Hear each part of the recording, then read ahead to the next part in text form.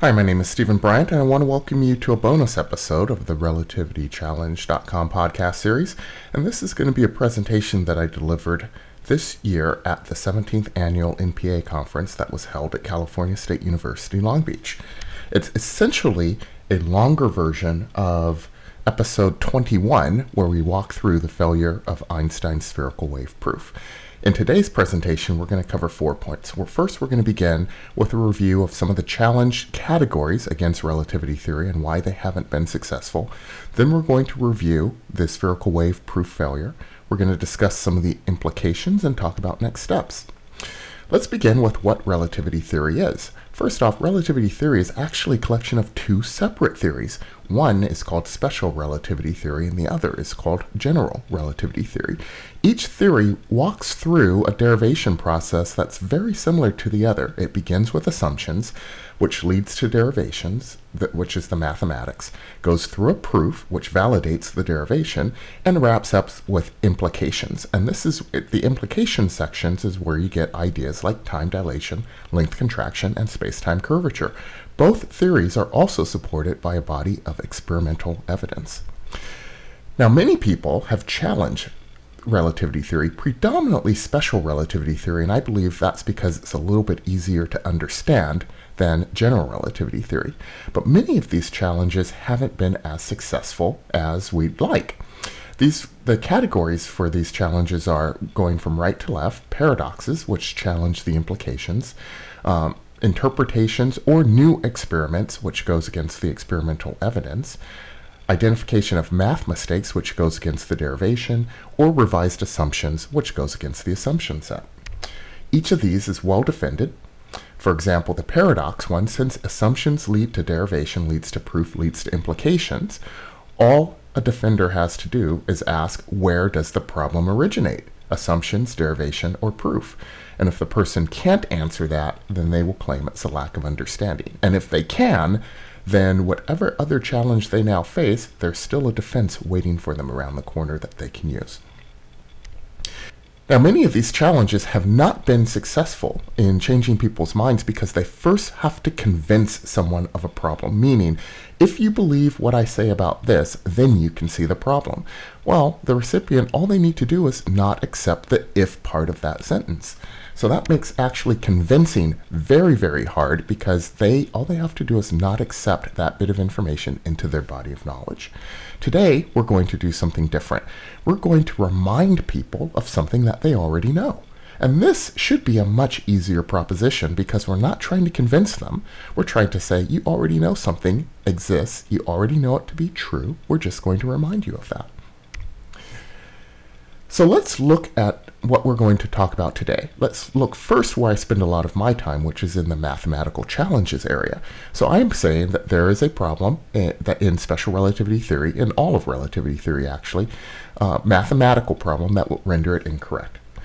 The defense is, sure, Steve, there may be mathematical errors. They're all insignificant because you have to answer the question. If there was a mistake in the theory of relativity, why does Einstein's spherical wave proof work? This is actually a very good and valid question because if the proof works, that's a strong indication that the derivation is probably right. And so if I'm right and there is a math mistake, then perhaps there's something wrong with the proof. So that's the question that we're going to examine today. And if you look at the diagram, you'll notice something that I found very interesting when I was doing my research, which is so far the proof is one aspect of special relativity theory that hasn't been challenged before.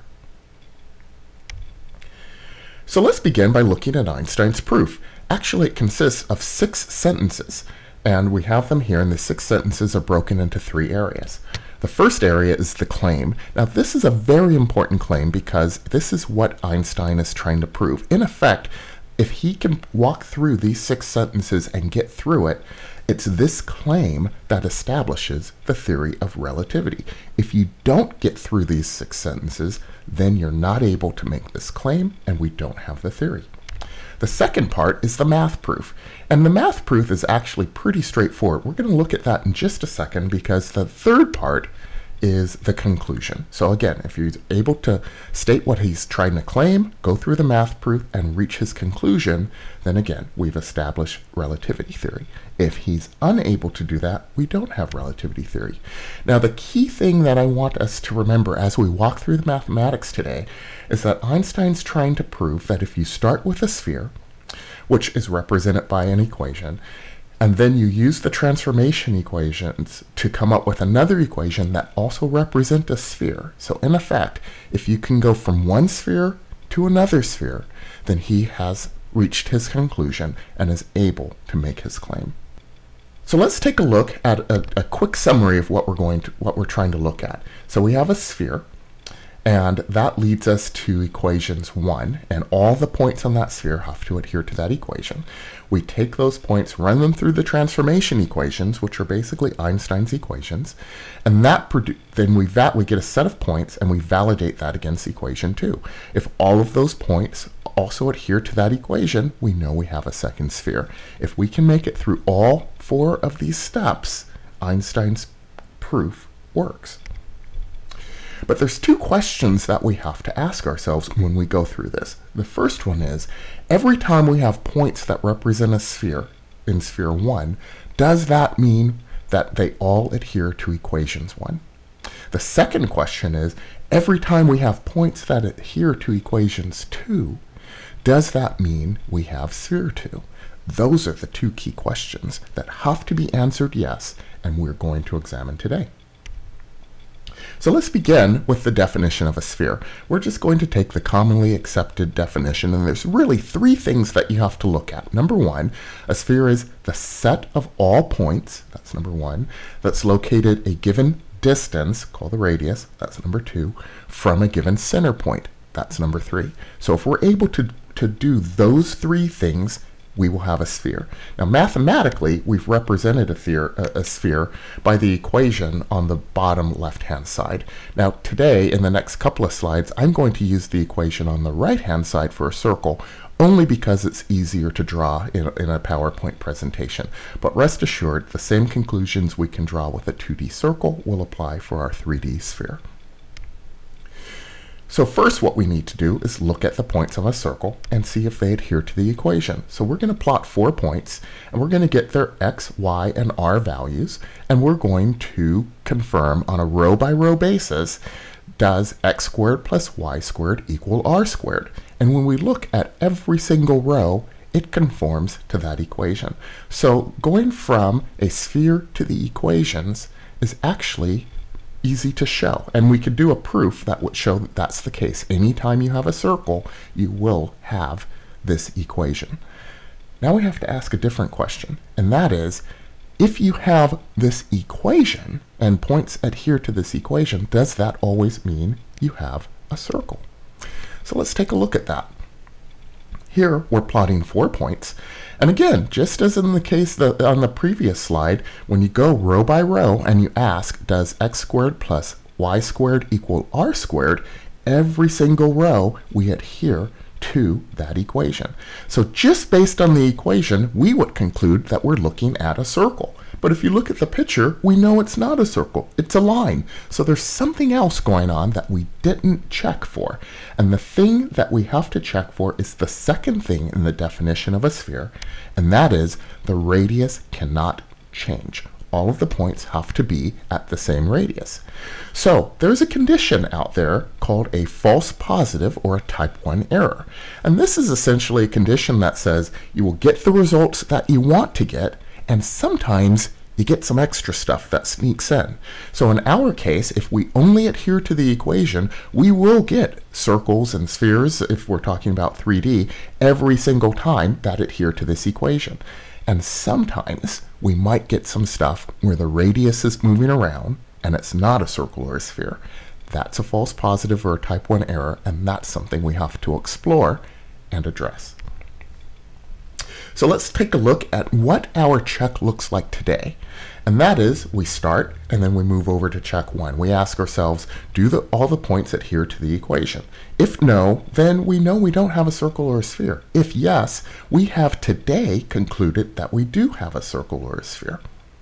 Now, I do want to make one comment before I go to the next slide, and that is one of the reasons that this has eluded us for so long, and part of the reason we've accepted false positives in this space, is because when we've worked with circles or spheres, either the left-hand side of the equation or the right-hand side of the equation has tended to be static. It hasn't moved around on us.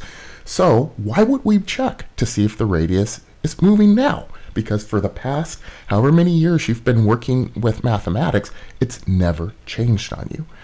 But in Einstein's case, he's actually creating values that are on both sides of the equal sign. And anytime that happens, we now have to explicitly check to make sure our radius hasn't changed. So that's what we're going to do here. We're going to add a second check, and we're going to ask ourselves, first off, do we adhere to the equation? If no, we know we don't have a circle or a sphere. We don't have to go any further. If yes, we're now going to check for the radius and confirm that the radius is not changing. If it's not changing, then we know we have a circle or a sphere. And if it is changing, then we know we don't have a circle or a sphere. Now, one of the nice things about this second check is that if there were no false positives going on, this check does absolutely nothing. Let me say that again. If there are no false positives going on, this additional check does absolutely nothing. So if this check works, it's actually confirmation that there were false positives at play. The other thing I want to point out on this slide is that if you don't have a sphere or a circle, you can make no representation about what that shape is. You can't say it's an ellipse, you can't say it's a cone, or as I shown on the previous slide, you can't say it's a line. All we can do is make a determination of whether it's a circle or a sphere. Now, let's relook at Einstein's proof. Again, he really is only trying to do one main thing, which is you start with a sphere, you use the transformation point equations, and then you end with a sphere. Those are essentially the steps in Einstein's proof. So let's take a look at it in detail. We're going to start with a unit sphere. And a unit sphere is basically a sphere where the radius is 1 in all directions. And what we've done is we've just plotted where the radius happens to cross the axis. Now we do our check and we say, first off, do all the points adhere to the equations? So row by row, we do our check and we find, yes, every time it adheres to the equation. Then we do our column check by scanning down the column that has r, or the radius, and we say, how many values do we see there? There's only one value that we see, which means we only have one radius. Step 1 is correct. We began with a valid sphere.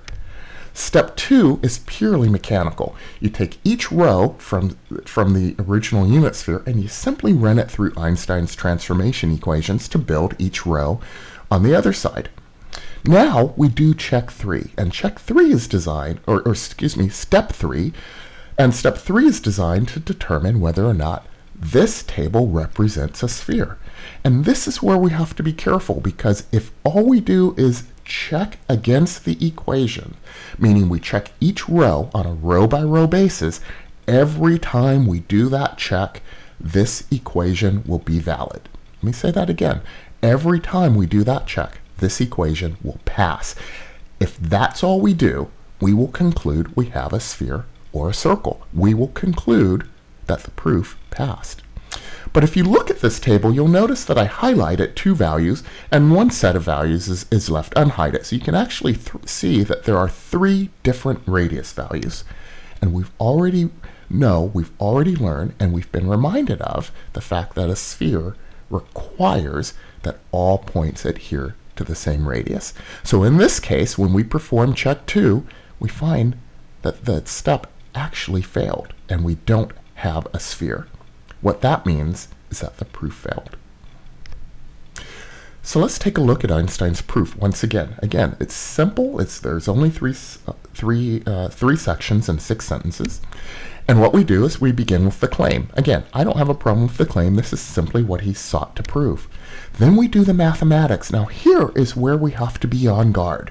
Because if all we do is check to make sure that the equations have been satisfied, we will conclude that the proof passed. But we know that he's trying to prove a sphere goes to a sphere, which requires that the same radius be maintained. So when we look at this, what we realize is that the proof is incomplete. And when we complete it and we find that the radius is not maintained, then we cannot reach the conclusion of a second sphere. And that's a failure of the proof. And we've also explained why people believe that it's passed, and that's because of the false positive result. So let's look at that in quick summary. First off, we asked the question, every time we have sphere 1, does that lead to points that will always adhere to equations 1? And in that case, we found that the answer is yes. But for our second question, every time we have points that adhere to equations 2, does that mean they represent a sphere? And here we find that if all you check is the equation, you will have a false positive result and claim that the answer is yes. And it's not until you check for the radius moving around that you realize that you don't have that second sphere, that the proof actually failed. So there are some counter arguments to what you've just seen. Most of the counter arguments ignore the need to have one or both spherical waves. And a spherical wave is essentially a wave, almost like a bubble that's just expanding with time, which means at any instant in time, you can represent that as a sphere. So some have ignored the need to have a sphere or a spherical wave. Some change the shape entirely, and they will change it to either a cone or an ellipse. And we'll talk about some of those specific objections in just a moment, but the key thing to recognize is that Einstein says in his proof, and what is required, is that we go from a sphere to a second sphere, and until we're done with this proof, we have to apply only the rules of standard mathematics and classical mechanics, meaning you can't bring in a relativistic assumption or interpretation before these 6 steps, or these 6 sentences are complete. So let's look at some of the specific counter-arguments. One is, well, the proof works because of time dilation, length contraction, or some other relativistic term. And again, you can't use that as a defense. Otherwise, we're saying relativity is right because relativity is right. And that just isn't a logical progression for an argument. Number 2 is we say the proof works when you take into account the observer's perspective. Typically, people in this camp say the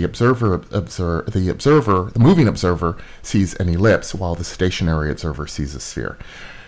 The nice thing about that argument is that's actually something that Einstein supports in section 4 of his 1905 paper. And in that section, he gives us equations for that sphere and that ellipse.